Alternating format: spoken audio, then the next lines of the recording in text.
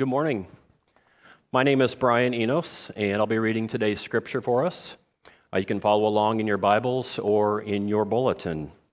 It's 1 Samuel 13.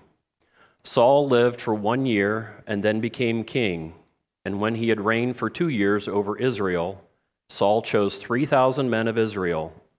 2,000 were with Saul in Michmash and the hill country of Bethel, and 1,000 were with Jonathan in Gibeah of Benjamin. The rest of the people he sent home, every man to his tent. Jonathan defeated the garrison of the Philistines that was at Geba, and the Philistines heard of it. And Saul blew the trumpet throughout all the land, saying, "Let the Hebrews hear." And all Israel heard it, said that Saul had defeated the garrisons of the Philistine, and also that Israel had become a stench to the Philistines.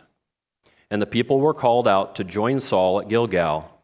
And the Philistines mustered to fight with Israel, 30,000 chariots and 6,000 horsemen and troops like the sand on the seashore in multitude. They came up and encamped in Michmash to the east of Bethaven. When the men of Israel saw that they were in trouble, for the people were hard pressed, the people hid themselves in caves and in holes and in rocks and in tombs and in cisterns. And some Hebrews crossed the fords of the Jordan to the land of Gad and Gilead. Saul was still at Gilgal, and all the people followed him, trembling. He waited 7 days, the time appointed by Samuel. But Samuel did not come to Gilgal, and the people were scattering from him. So Saul said, "Bring the burnt offering here to me, and the peace offerings." And he offered the burnt offering. As soon as he had finished offering the burnt offering, behold, Samuel came. And Saul went out to meet him and greet him. Samuel said, "What have you done?" And Saul said, "When I saw that the people were scattering from me, and that you did not come within the days appointed, and that the Philistines had mustered at Michmash, I said, 'Now the Philistines will come down against me at Gilgal,' and I have not sought the favor of the Lord. So I forced myself and offered the burnt offering." And Samuel said to Saul, "You have done foolishly. You have not kept the command of the Lord your God, which he commanded you. For then the Lord would have established your kingdom over Israel forever. But now your kingdom shall not continue. The Lord has sought out a man after his own heart, and the Lord has commanded him to be prince over his people, because you have not kept what the Lord commanded you." And Samuel arose and went up from Gilgal. The rest of the people went up after Saul to meet the army. They went up from Gilgal to Gibeah of Benjamin, and Saul numbered the people who were present with him, about 600 men. And Saul and Jonathan his son and the people who were present with them stayed in Gibeah of Benjamin, but the Philistines encamped in Michmash. And raiders came out of the camp of the Philistines in 3 companies. One company turned toward Ophrah to the land of Shual. Another company turned toward Beth Horon, and another company turned toward the border that looks down on the valley of Zeboim toward the wilderness. Now there was no blacksmith to be found throughout all the land of Israel, for the Philistines said, "Lest the Hebrews make themselves swords or spears." But every one of the Israelites went down to the Philistines to sharpen his plowshare, his mattock, his axe, or his sickle. And the charge was 2/3 of a shekel for the plowshares and for the mattocks, and 1/3 of a shekel for sharpening the axes and for setting the goads.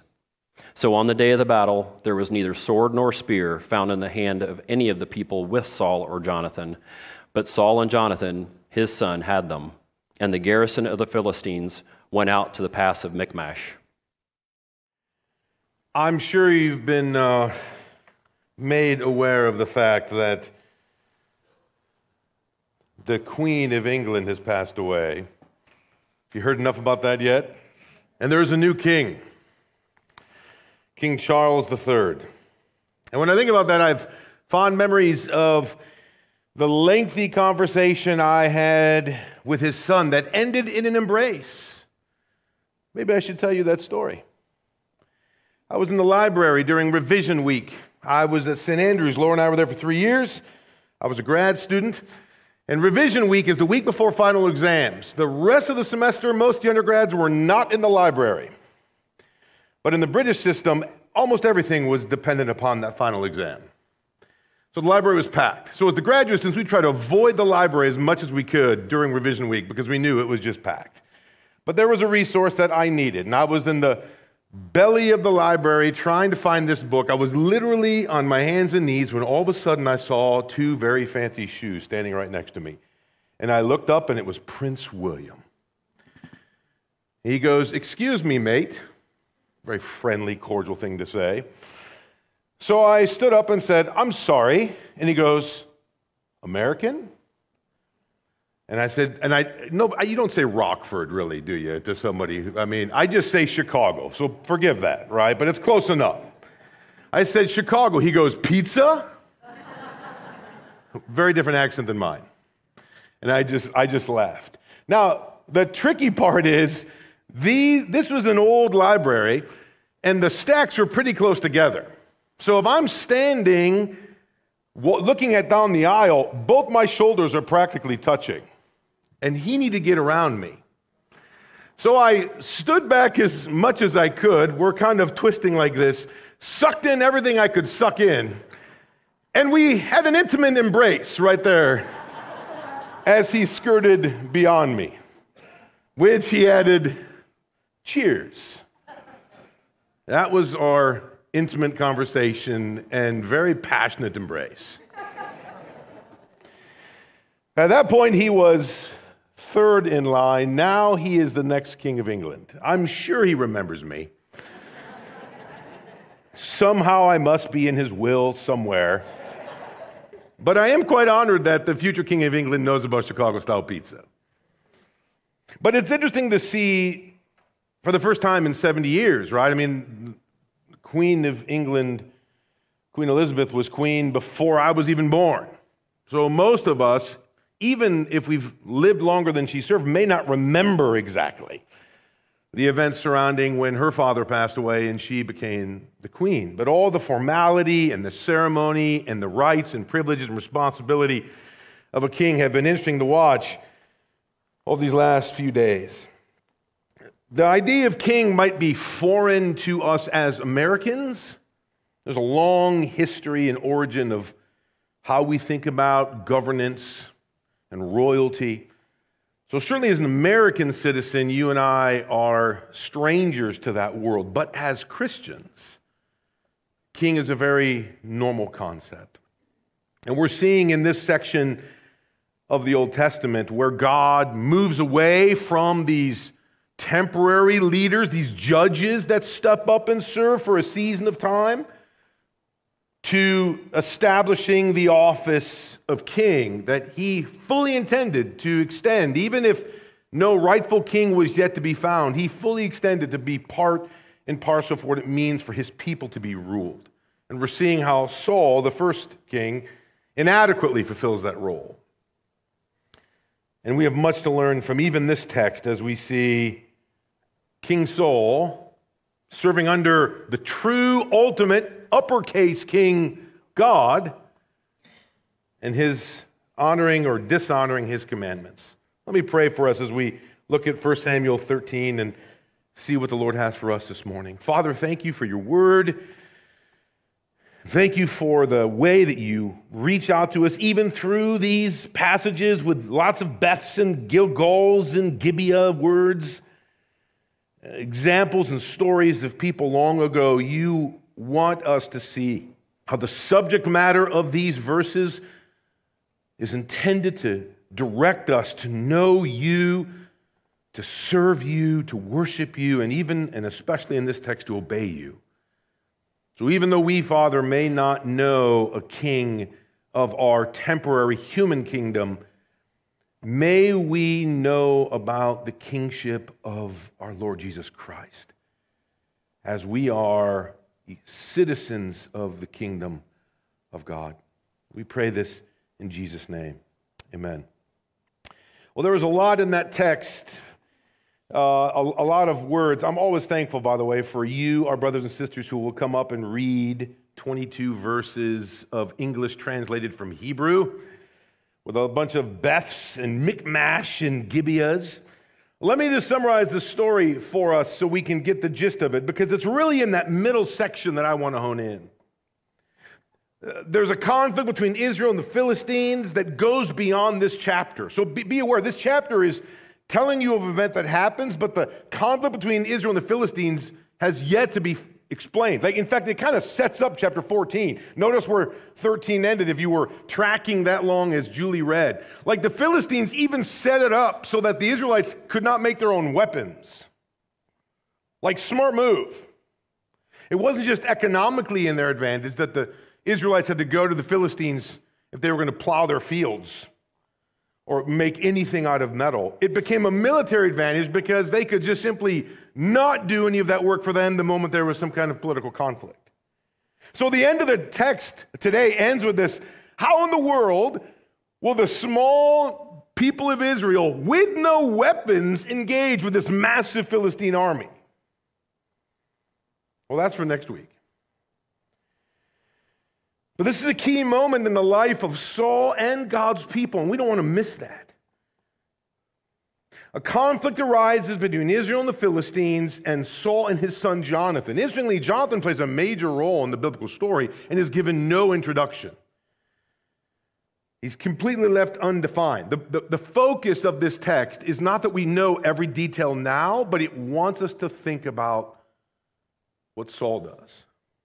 War was coming. The trumpet sound was the call to war. All of God's people were to gather with the king. The Philistines prepare for war themselves and do so in a mighty fashion. Verse 5 says the Philistines mustered to fight with Israel 30,000 chariots. Those are like tanks in the ancient world. 30,000 chariots. What kind of a field could even hold that many chariots? 6,000 horsemen and troops. Literally, verse 5 near the middle says, like the sand on the seashore in multitude. Like you couldn't even count them all. That would make any army panic. Imagine one that doesn't have any weapons. It's basically set up for a slaughter. The text wants you to feel that before it moves on. It wants you to see, listen, any of us, right? Greg, what a beautiful setup Greg gave, talking about how we can read the story wrong. We can read it with a judging attitude rather than a listening attitude, right? With the stories of the Bible, the failures of God's people is not so that we can say, I would have never done that, or they shouldn't have done that, but to see it as a mirror for us. What would you do? Well, you're mustering your own little army with no weapons. You got your little kids holding on to your legs, and you know that all those chariots and horses and soldiers are coming, and they will not just finish with you. They will take out your women and your children. What would you want to do when that happens? So feel the crisis of the moment. The people of Israel, even the soldiers, flee like bugs, seeking shelter when a log or stone is overturned. My kids used to love to do that. Turn that rock over and everything runs to the shadows. It's exactly what the text describes here. They are just if they can find a ditch or a cave or a tree, they're going to run it because they see that army and they're like, we are lost. Again, notice the question being posed for next week, right? Who is the God who can redeem us from this slaughter? Saul was supposed to wait for Samuel. He'd been commanded to do specifically this in chapter 10. But the people were fleeing. The army was assembling across from him, and his nerves forced his hand. He seeks the blessing of the Lord on his own, not waiting for Samuel. He sins. When Samuel finally arrives, there is no formal greeting. He immediately rebukes Saul for failing to honor the Lord's commands. And he makes a serious judgment against Saul. He basically says to Saul, you will not be the king. God would not establish his kingdom upon you. That's all there in verse 14.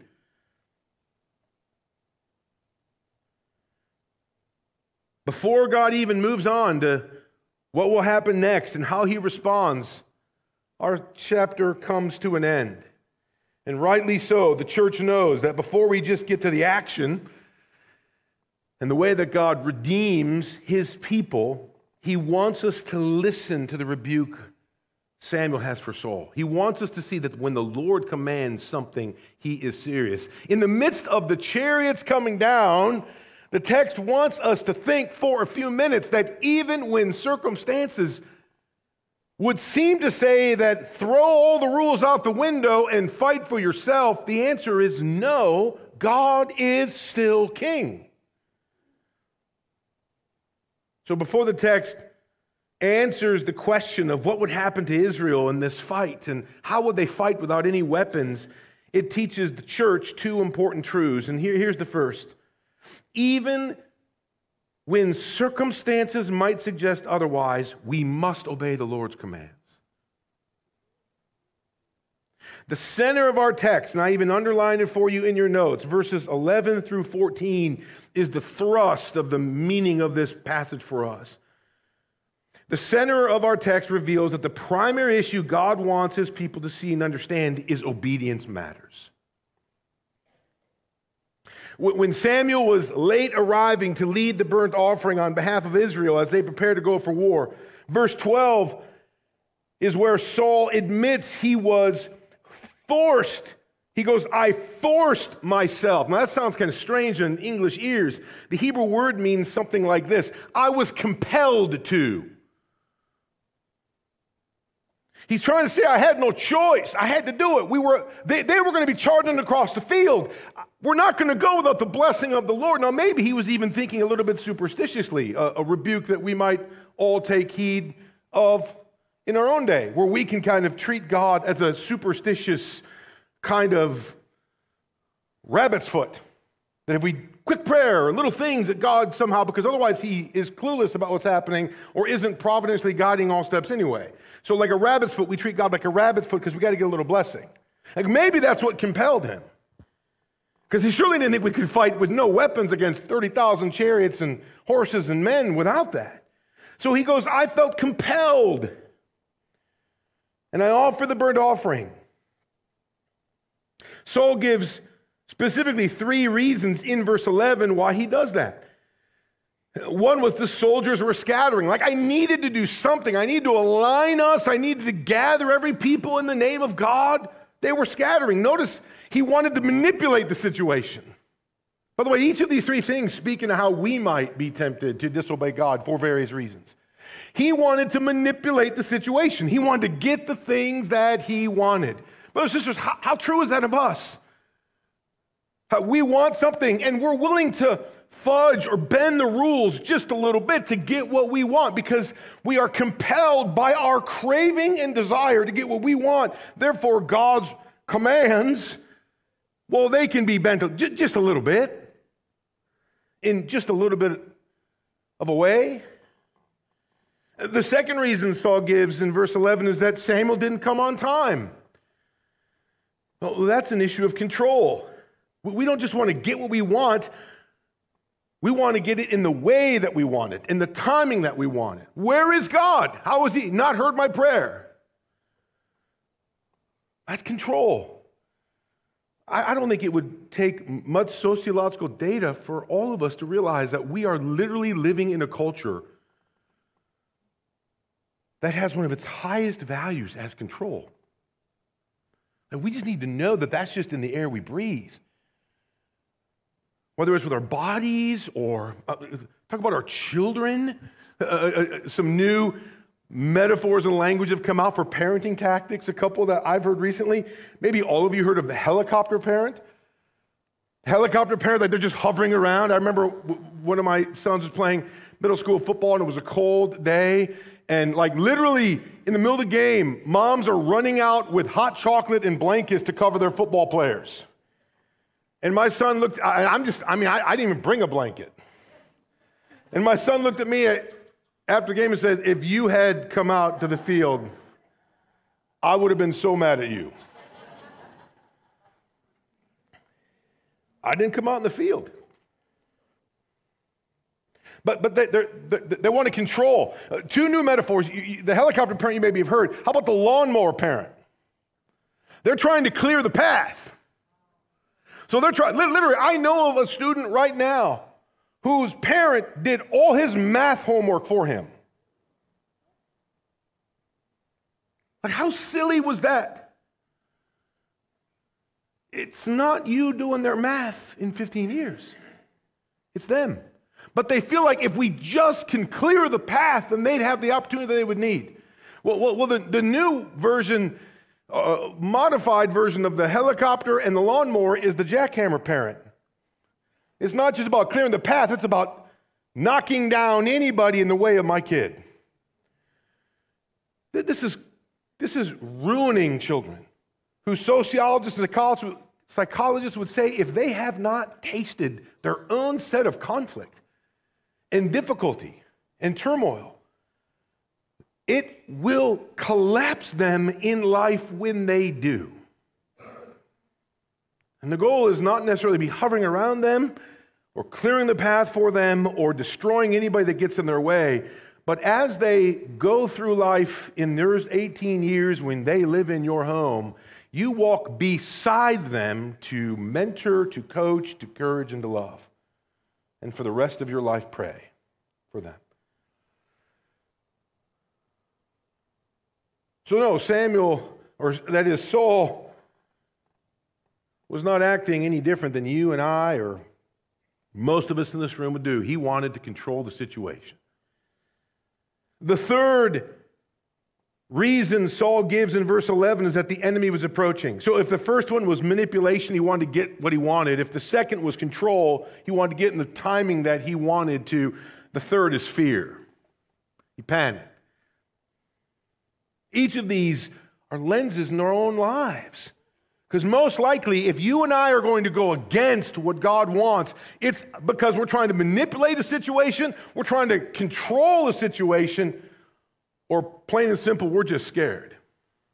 So at least we know our own psychology. Like, what is it in us that would tempt us to go beyond? Because we're all going to sign the doctrinal statement and sing Jesus is Lord. But man, when you're facing the chariots, what will you do?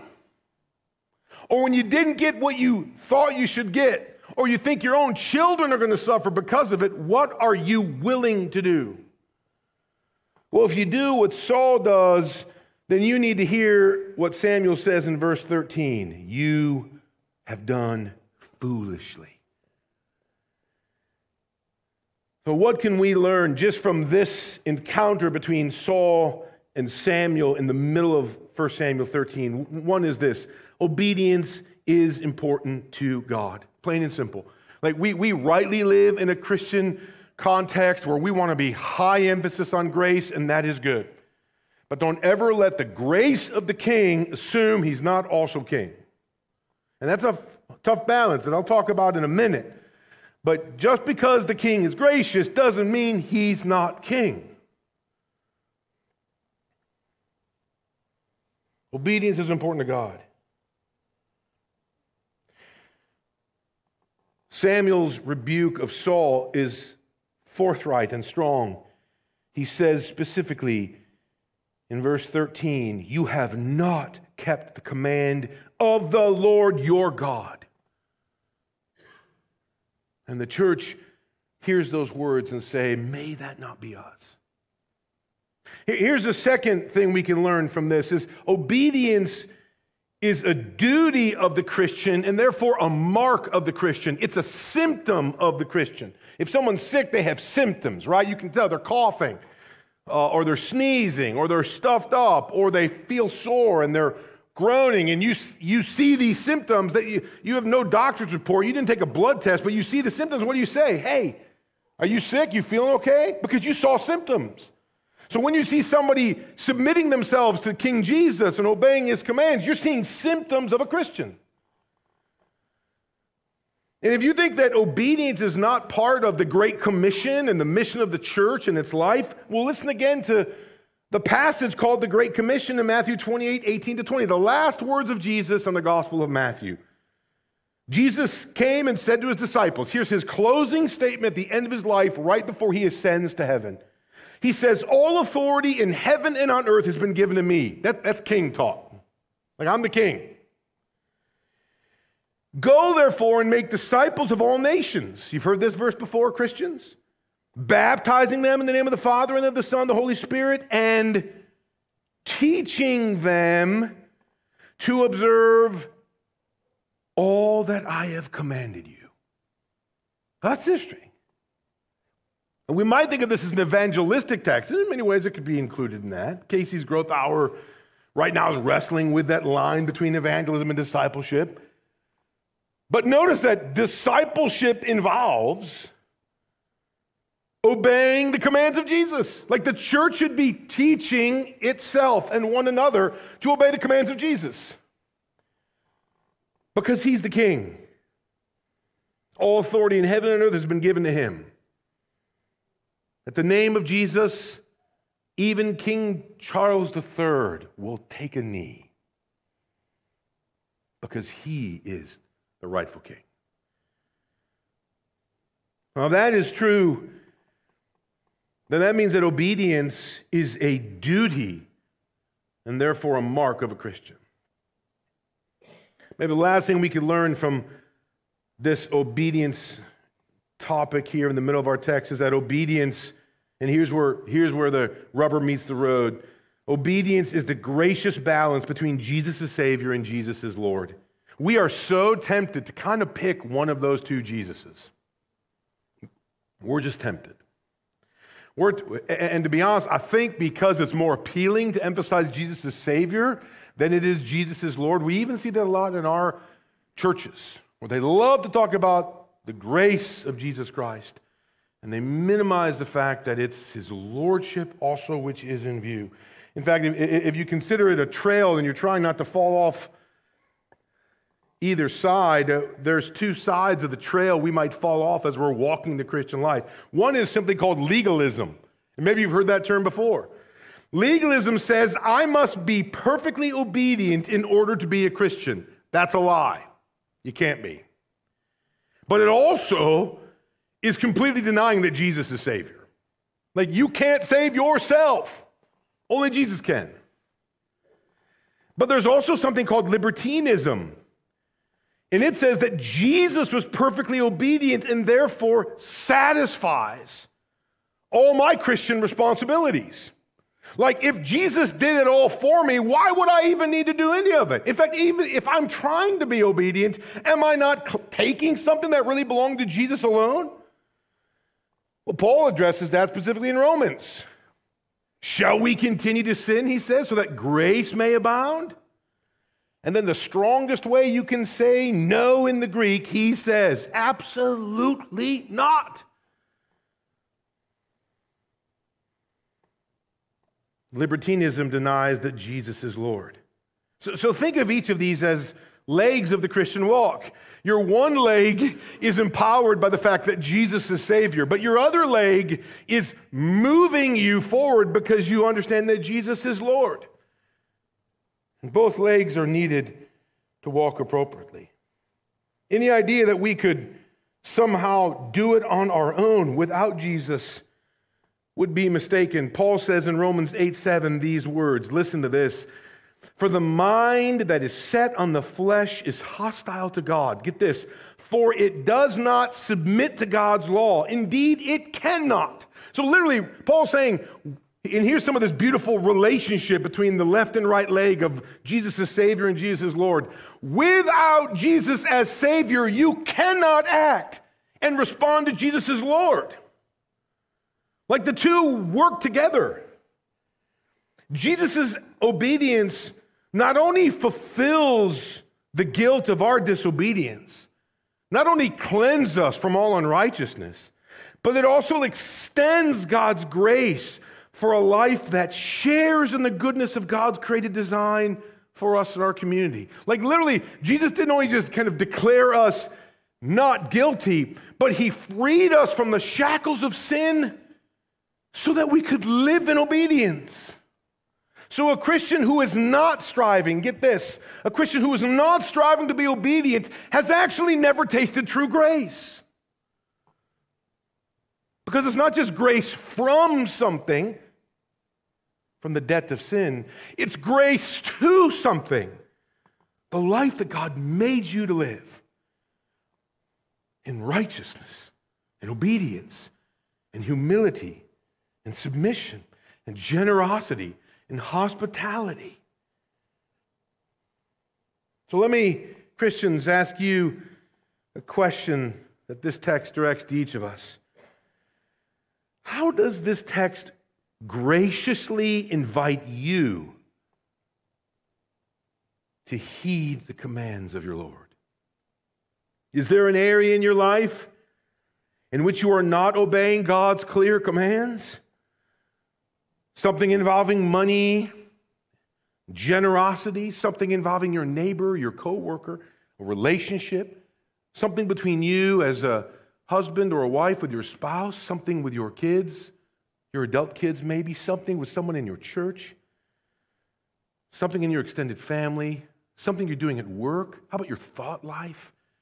The secret places where you go that no one else sees except our Lord. Again, please don't hear this as some kind of legalistic pursuit that's trying to offer you an invitation to earn your salvation. That's not the gospel. See this as an invitation to remove cancer from your body. And who wouldn't want that? Avoiding legalism and libertinism, this text not only warns you to honor God as your king, but it also invites you to align your life to the perfect provision established by the one who is both your Savior and your Creator. Well, before we end, I wanted to show you one more thing that's just beautiful in this text. Notice the judgment Samuel reveals to Saul, that his disobedience was now formally disqualifying him from being God's true king. Imagine those words. Look at verses 13 and 14. Again, they're the last two verses underlined in your text. And Samuel said to Saul, "You have done foolishly. You have not kept the command of the Lord your God with which he commanded you. For then the Lord would have established your kingdom over Israel. But now your kingdom shall not continue. The Lord has sought out a man after his own heart, and the Lord has commanded him to be a prince over his people, because you have not kept what the Lord commanded you." Notice three things that those verses say. Number one, God has intended from the beginning to establish a king over all his people. End of verse 13 makes that clear. God intended to establish a king over his people. A second is the kingdom of God will not run through the line of Saul. That's what the beginning of verse 14 says. And the middle of 14, thirdly, says this: God's king will be, quote, a man after his own heart. What does that even mean? Now, in the local context of 1 Samuel, the man the Lord will find will be King David, and you will meet him soon. But in the larger biblical story, not even King David can live up to this. What future king would obey God's commands and truly be a man after his own heart? King Jesus. In fact, that'll be the only time in Scripture where God himself, becoming king, no longer needs to qualify with the language of prince. Because in that moment, he is the King of kings. In fact, our text today gives us an insightful perspective I want to leave you with. Remember back in verse 3, Saul blew the trumpet in the midst of war to gather all God's people to the king. It was a shout of victory. Verse 3 ends, "Let the Hebrews hear. We have been victorious and we're calling you to gather with the king." Well, there will be another trumpet to sound one day. Paul talks about it in 1 Thessalonians 4. Here's what he says. "For the Lord himself," remember, Lord in the Bible just means king. "For the king himself will descend from heaven with a cry of command." What does that even mean? What's a cry of command? Just simply, whatever you were doing, you're not going to say, "Hold on, give me a second." Full attention, the king has come. "With the voice of an archangel and with the sound of the trumpet of God. And the dead in Christ will rise first. And then we who are alive will be caught up together with them in the clouds to meet the King in the air. Well, there will be another trumpet. Let all God's people hear. And there might be enemies at the gate, as Revelation depicts. But when the King comes, the battle is over. And all God's people gather with their King. Now, if that's true in the future, we are invited to live that truth in the present and to obey King Jesus. Unlike Saul and those that will follow, we are invited to obey King Jesus. To know that He, the same King that we are obeying, is not only our sovereign Lord, but simultaneously He is our gracious Savior. And that the life that you were designed to live, even when you feel like you want to manipulate the situation or control it or respond out of fear, the good life God designed for His children is actually the life in perfect obedience to the King. Let's pray. Father, thank You for Your word which ministers to us. Thank You for the gospel that declares not only Your gracious salvation, but also Your lordship, Your kingship. And help us, whether we feel like we need to manipulate our lives or gather more control or respond out of fear, to not act foolishly, to heed the warning of our forefathers, and to know that God's commands are an easy burden and a light yoke, and they are grace, and they are true freedom. Help us to see that even when our flesh is tempted to see otherwise. We pray in Jesus' name. Amen.